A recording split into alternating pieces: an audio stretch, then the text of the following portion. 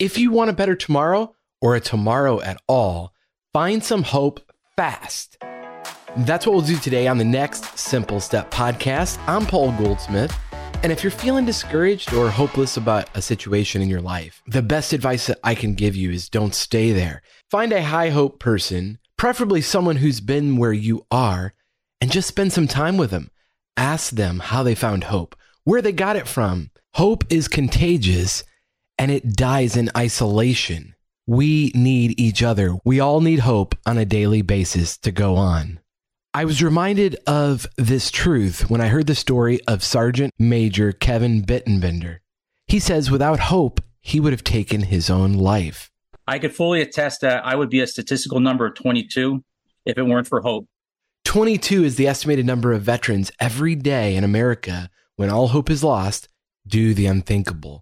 But not if the aptly named Hope for the Warriors has their way.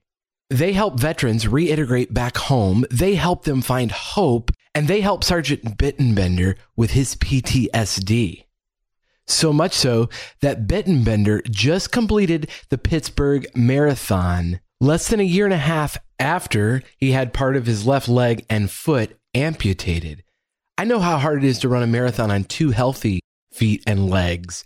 I can't imagine the pain, the trial. It would have been so easy for him to just give up, not run at all, but stay home and just have a very reasonable, valid excuse for not doing that. But with hope, he did, and he's going to continue running marathons. And I find that so inspiring. So for you, whatever it is you're facing, don't give up hope. My friend Shelly is the executive director of a food pantry called The Well Outreach. And Shelly sees dozens of people every day who are on the margins, families that don't have anything in their pantry, no groceries at all, kids that are going hungry. And she says, though, people think we give away food, but what we really give away is hope through the vehicle of food. And that distinction changes everything. And Shelly is a high hope person because what I found is if you want more hope, give it to someone else and you yourself will get more of it. The thing about hope is it's not passive, it's action oriented. And there is a difference between being an optimistic person and a hopeful person. John Parsi, executive director of the Hope Center at Arizona State University, says hopeful people cannot just wish things into existence. Hope requires a person to take responsibility for their wants and desires and take action in working towards them. Optimistic people see the glass as half full, but hopeful people ask how they can fill the glass full.